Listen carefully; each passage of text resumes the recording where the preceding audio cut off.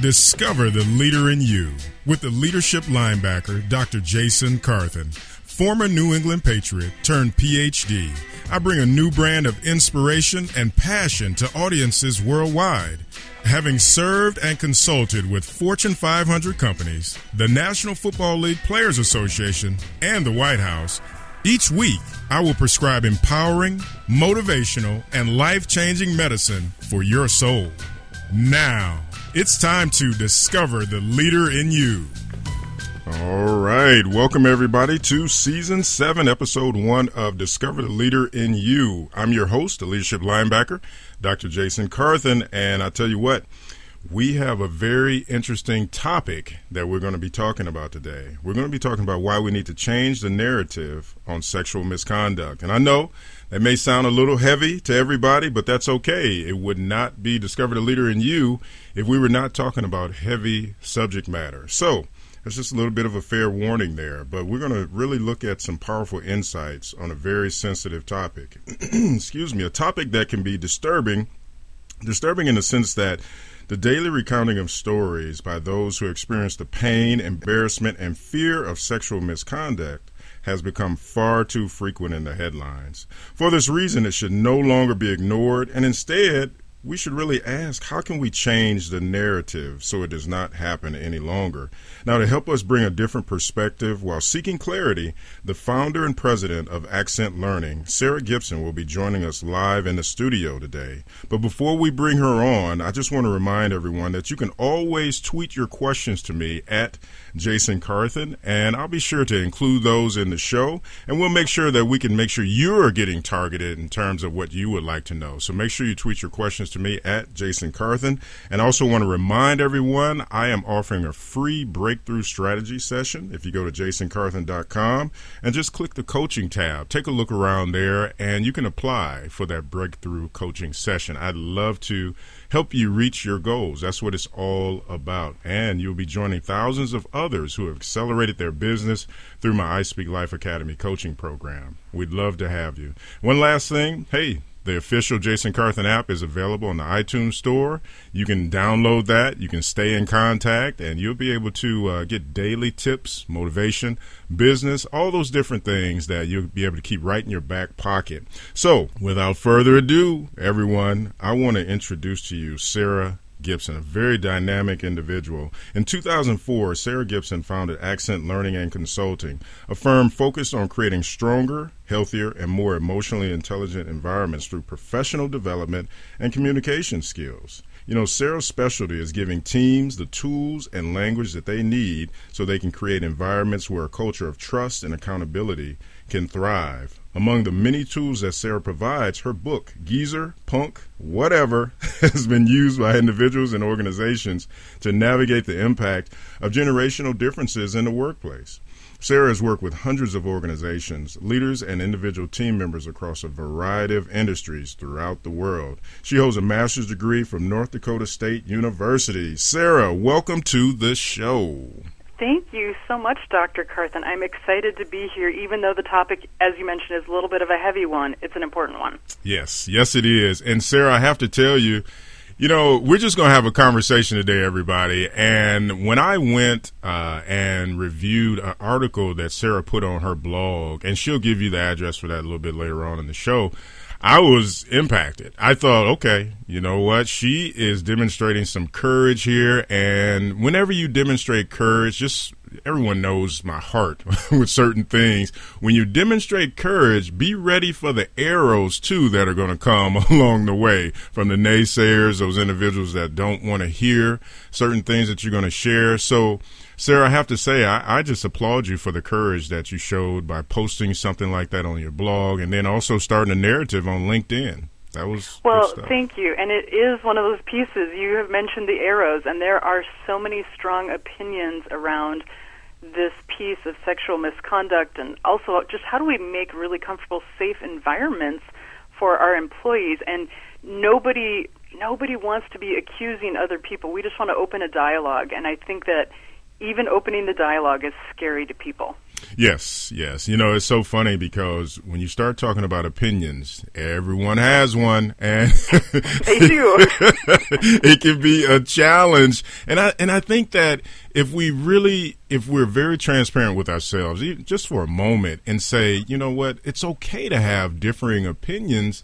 But the reality is, do we have enough maturity to go, okay, I don't like your opinion, but I'm not going to smash you. I'm just going to say, okay, that's fine. And we just may agree to disagree on certain things. Does that... Absolutely. Anytime you have anything political like that, it's something that people feel like, oh, I have to take like an end stance on this, and I have to know my answer, and we don't want to be challenged on that kind of that end decision that we've made, but there's a lot of information in between that we're missing out on that we just don't hear, and we need to hear. Right, right. And when you talked about the safe environment, I think many of us, we sort of test the waters and we'll go, okay, can I really share? Am I going to be judged? Is someone going to say something to me that's going to really offend me, reject me, hurt me? You know, and I think, again, if we're mature and we understand going into those conversations with that, it really helps the narrative. It helps us to maybe be able to build bridges. I just put an article out, I think, yesterday on LinkedIn that dealt with the idea of building bridges. And one of the precursors to that, I said, hey, you know what? You have to suspend some of your beliefs. Not let them go, but just suspend them. When the idea that, okay, for this period of time that we're communicating, then let it be a healthy, open conversation and suspend some of those beliefs. That's a good analogy on that front. Well, hey, so Sarah, I know we're going to run out of time, and we may have to have you back. But one of the questions that I wanted to, really put out there right out the gate, and again, this is tough. In your opinion, how have all the recent allegations of sexual misconduct changed the work environment, if it has at all? Maybe I'm off beat here a little bit. I think that we all want to be really optimistic that all of the allegations going on right now have changed the work environment. We're not exactly sure what that's going to look like, but I think that there's been a component where women have found their voice, and we saw Times People of the Year piece were the silence breakers, and they really applauded people who spoke up. And the Me Too moment has given some momentum to this. And one of the questions people have had is like, is this just like a blip in business? Like, people are concerned about this right now, but it's going to go away. And I'm optimistic that these recent allegations and women really finding their voice and coming together is changing the dialogue and the narrative. And there's momentum here that we've seen for several months, and that's exciting to me because I think it's that momentum that keeps going and the conversation that keeps going that changes how we talk about this in the workplace and changes our work environment. So we're at the beginning of this, and it's very exciting, but it's also a little scary. Like, will it go away? I hope not. Right, right. Well, you know what? I guess as I hear you explain that, and that's a great response, I'm hoping that it will not go away, but the need for it will go away. Because I love that, yes. Absolutely. Yeah, it is so disturbing sometimes. I mean, all these different things. I think we just had another young lady come out. She was a member of the Olympic team just yesterday. I saw that on in the Washington Post, I believe it was, and CNN. Sure. It's just damaging, just the impact that it can have. So if things are going to change, I hope that it's swift. And I hope that it is long-standing, and so we don't hear this as much anymore. I mean, I just think there's such a negative thing. And along those lines, what sort of measures? I mean, I know that you have this background. You can really analyze and give us some statistical analysis. But what sort of measures should be in place to never let this sort of conduct happen again? Yeah, and I have lots of answers to that piece. And you had mentioned the statistical piece, and just circling back to that slightly, there's been a lot of studies, and if you just hop online and you do a Google search for harassment in the workplace and what are statistics around that, it's interesting because, interesting and sad, because 1 out of 3 women say that they have experienced workplace harassment, and this is from a Cosmopolitan magazine survey of 2,200 women. But what was interesting about that 1 out of 3, only 29% said that they reported it, and 71% didn't report it. So there's this sense in this culture of we're actually really nervous as women to bring up things like this. And if you look at gender history, you look at like the world of Mad Men back in the 1950s and 60s in the workplace environment. Right. And then you look at the workplace today with the Me Too movement. We're in the middle of a really long transition, but again, we have some momentum around that. So, I hear you on that front. Like, we want this to go away quickly, and how do we do that? How do leaders do that specifically? So now I'll circle back to your first question. No, you're good. Go ahead. How that all ties in. I think that leaders have a couple of roles. I think that they need to open the door to these conversations, and they need to ask some questions like, does our leadership reflect our diversity? That's kind of a beginning baseline piece to say, what don't we know because we don't have any representation at the table? Mm-hmm. I think we also need to make sure that we know as a business what our values are and how our behavior aligns to those values. So what typically will happen is we'll have some competing values like return on investment and shareholder interest, and then we'll also have this value of people and integrity, and those are in a tension with one another, and sometimes we'll let go of one to achieve the other. And so we have to make sure that our values are really aligned and we're living all of those out. And additionally, I think that as a leader, you need to make sure that everybody speaks up and is heard, and when there is inappropriate behavior, you call it out. I've been part of a lot of business cultures where I've seen things happen, and there have been leaders in the room who haven't spoken up. And you think, no, that's your job as a leader. If you want to align your values, part of it is doing the hard job of speaking up when something doesn't align. Wow. Those are just a couple of quick things. There's always more. Oh, my goodness. You said a couple of quick. That wasn't quick. I mean, you started talking about values. I mean, that will be a game changer for many organizations. I mean, that will be a leap from maybe a closed organizational culture to a very open organizational culture, because when you tell people that they have a voice, man, so many things can happen from there. And the reality is many leaders feel threatened by that. They don't want to, have an open sort of culture where people can voice their opinions or call people on the carpet, if something happens. But I think to your point, that is part of leadership. And I often tell people, I tell my coaching clients all the time, or my audiences, that the mantle of leadership is heavy. It's not meant to be light. I mean, you're out front for a reason. Now, the challenge is, to your point, if you're going to have that mantle on, then you're going to have to do something. And I've been in those cultures too, playing in the National Football League. Oh, yeah.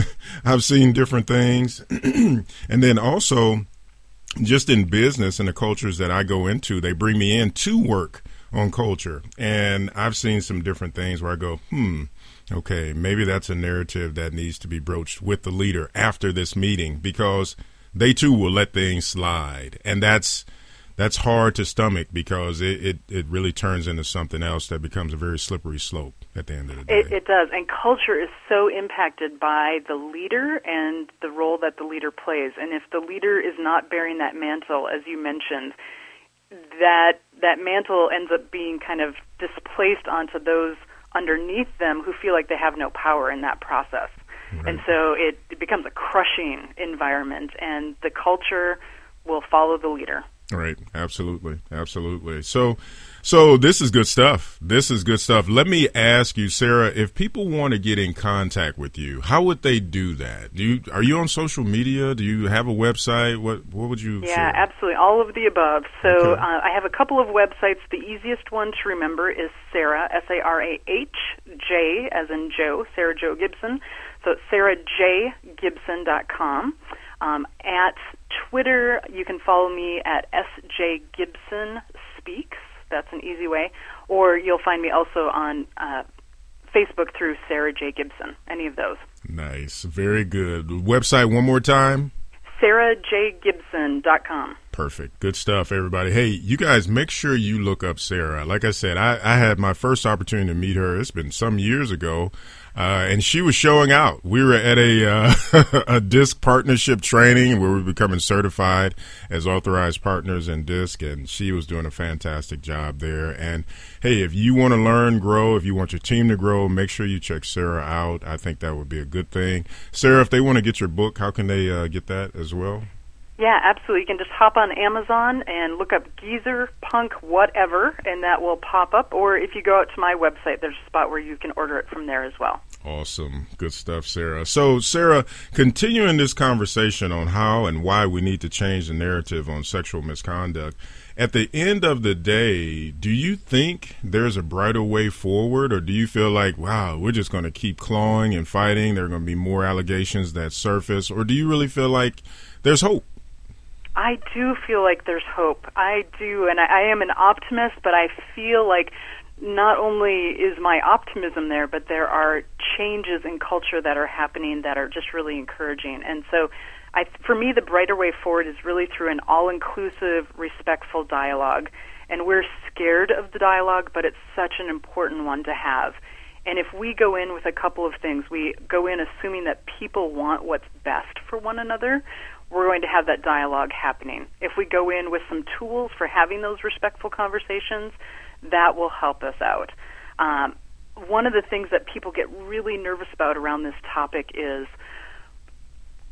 as a man, I'm scared to have this conversation, and rightfully so, because there's a piece where you feel like, can I do anything right? What can I do better? I'm working hard, and yet I seem to fall short on this front. I think that even that honesty from our male counterparts in the workplace make us go, as women, make us say, wow, okay, this person's open to the conversation. And so we want to just keep that conversation going. And I think one of the ways that happens is when we fall short, we treat each other with respect and we apologize, we forgive, we teach in the process, and then we move on. And I feel like people want to have the conversation so we can move on, and that's why I'm optimistic. Mm-hmm, mm-hmm. No, that's very good. That's very good. Now, you bring up a point here that we would be remiss if we didn't share it. Now, all men are not behaving badly. No, not at like all. This. Yeah, but that's the thing, though, because when you see so many incidents, I think people get gun shy. And to your point, even where normally, I'll tell you, I'm a hugger. I'll go, hey, but I'll hug a guy too. Like, how you doing, man? Yeah. But you start feeling like, well, maybe I shouldn't do that. You start second guessing your basic who you are, your personality. Absolutely. When you go to people. And so I'd like your feedback. If you're in a situation like that, now we have to look at both sides of this thing, and this is why I wanted you to share your opinion. So for those young ladies who may be, and I'm just throwing this out here, they may overreact and say, hey, this guy, he hugged me, or that's wrong, how do you deal with those situations? Where do you find the balance or the happy medium, for the individuals that may be being a little too sensitive? And it's a situation where I think the whole culture gets a little jolt because they don't know how to respond to one another anymore. It's terrifying. It's terrifying for everybody, right, especially for men. And so, yeah, I've got this coworker, and she breaks down in tears because something is going on in her life, and I want to pat her on the arm, or I want to give her a hug because that's part of who I am. Right. I think that there's a couple of things. I think a very easy thing is to say, can I give you a hug? And to ask the question versus make the assumption. And then you've got that permission piece.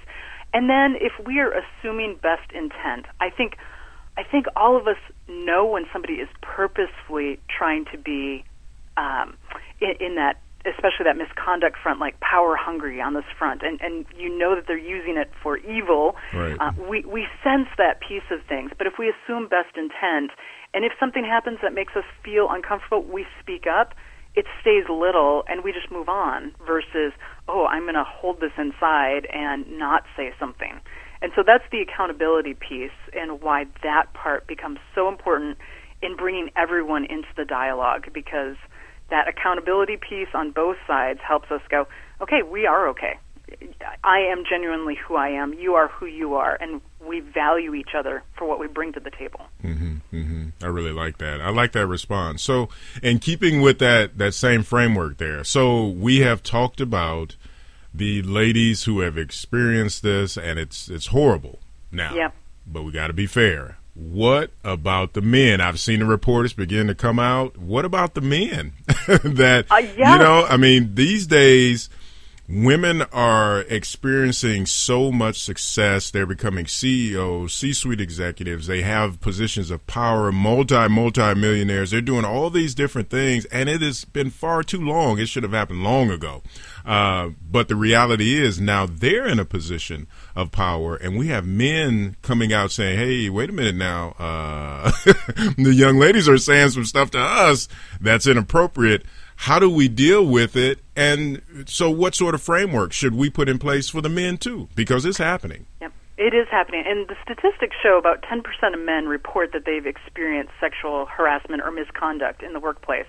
And if you follow the lead of women where, a huge percentage does not go reported, I would imagine there's a huge percentage of men who have not reported harassment in the workplace. Right. So we know that it's happening, and I actually talked to a physician's assistant last night, and we were talking about this conversation, and he said, wow, I have seen women doctors step in and say things that they shouldn't say. It goes both ways. Right.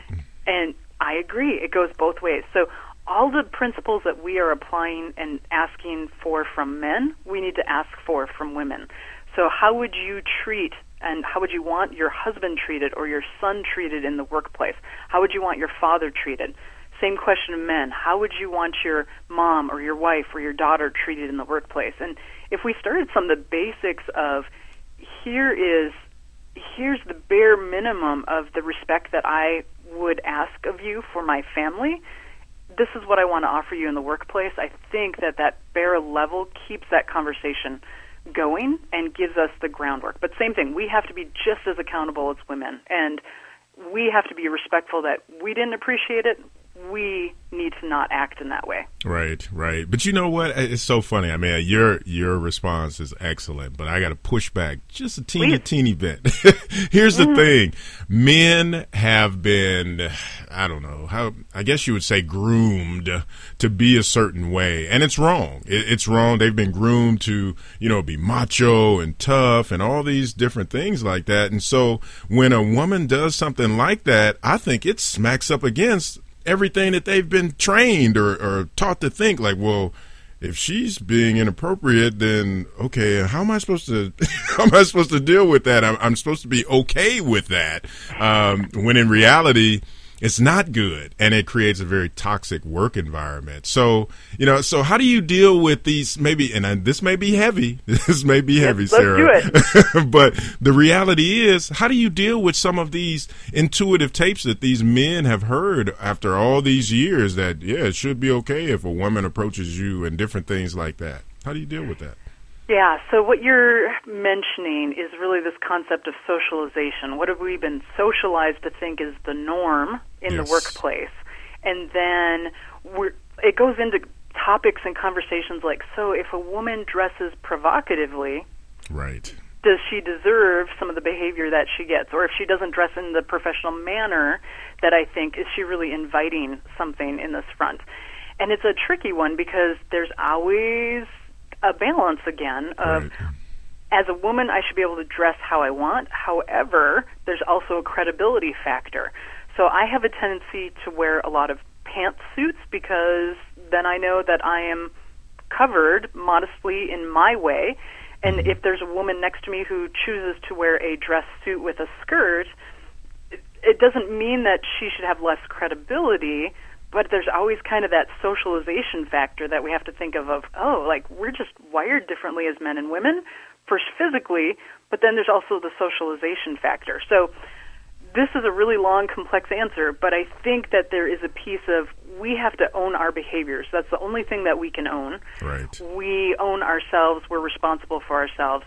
And then the culture piece comes into play as we continue to influence it through our own behavior. So that's a roundabout answer, but it's not easy. Yeah, it's not easy, and that was a very good answer. And the reason why is because, again, if we're going to heighten awareness, and this is Discover the Leader in You, people have to understand that we all have growth edges, and the more we mine topics and conversations, the more nuggets that we'll get out of them. And the reality is, when I looked at the post on your blog, I said, wow, okay, well, I can see why people would go, that may be a little controversial, because what you just described, no one, no matter what they wear, deserves inappropriate advances. I don't care what you wear. Now, to your point, credibility can be hampered. That can happen fairly quickly because we all have these ideas. We've been socialized a certain way, and what you should wear, what you should do, all those different things. But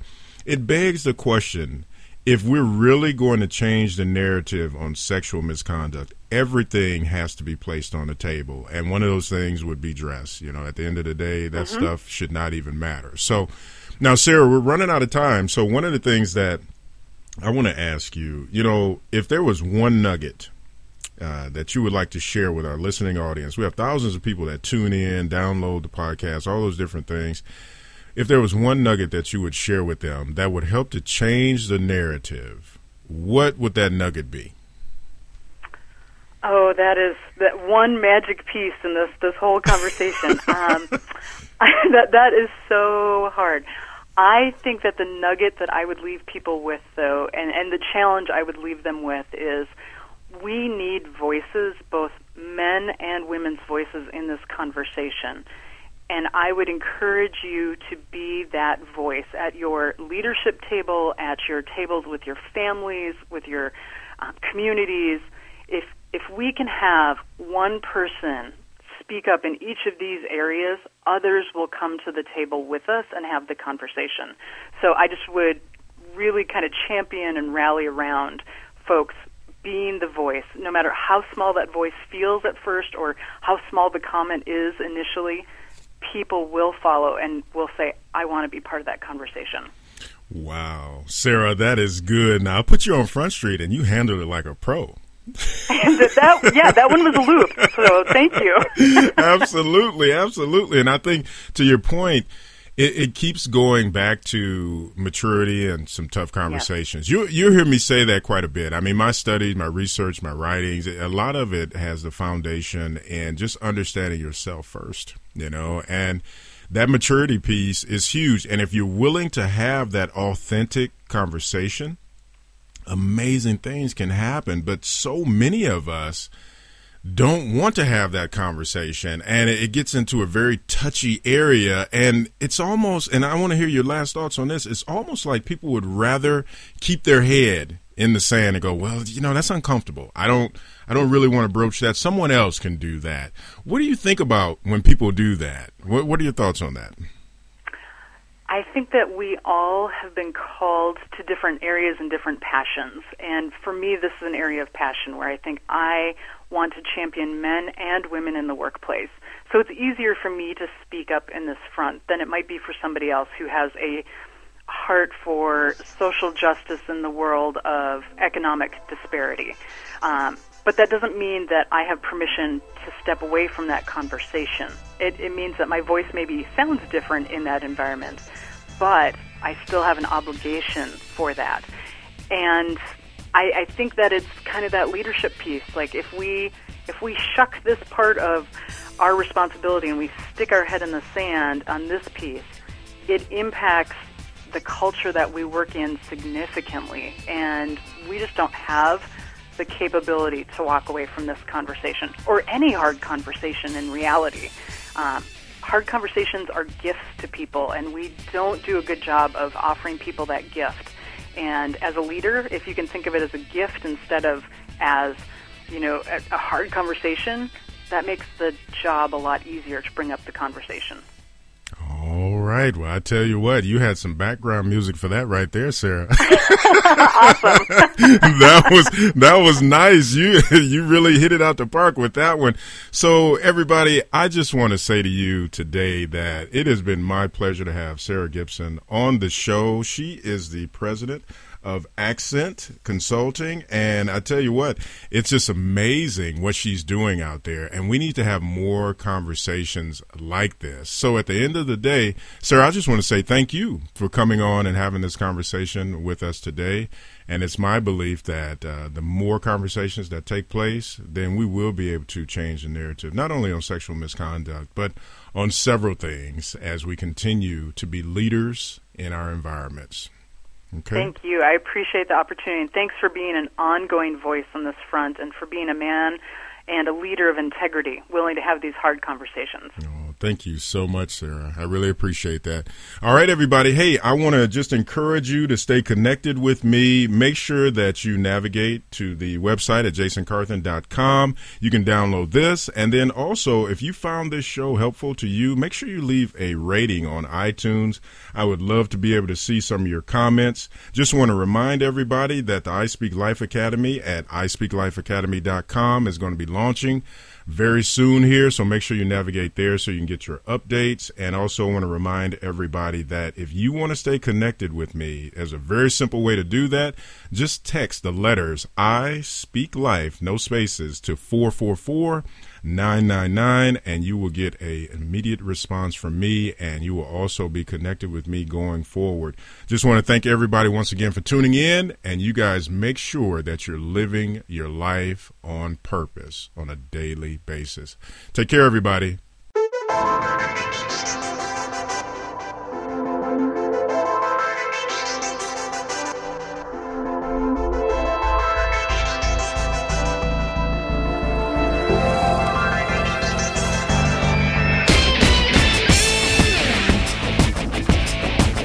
You've been listening to Discover the Leader in You with the leadership linebacker, Dr. Jason Carthen. We want to hear from you. Connect with us now. Visit our blog and visit our website at jasoncarthen.com. Like us on Facebook at facebook.com/Jason Carthen Enterprises. Follow us on Twitter at Jason Carthen. Let's keep the conversation going. And if you want to listen to the podcast, go to jasoncarthenradio.com.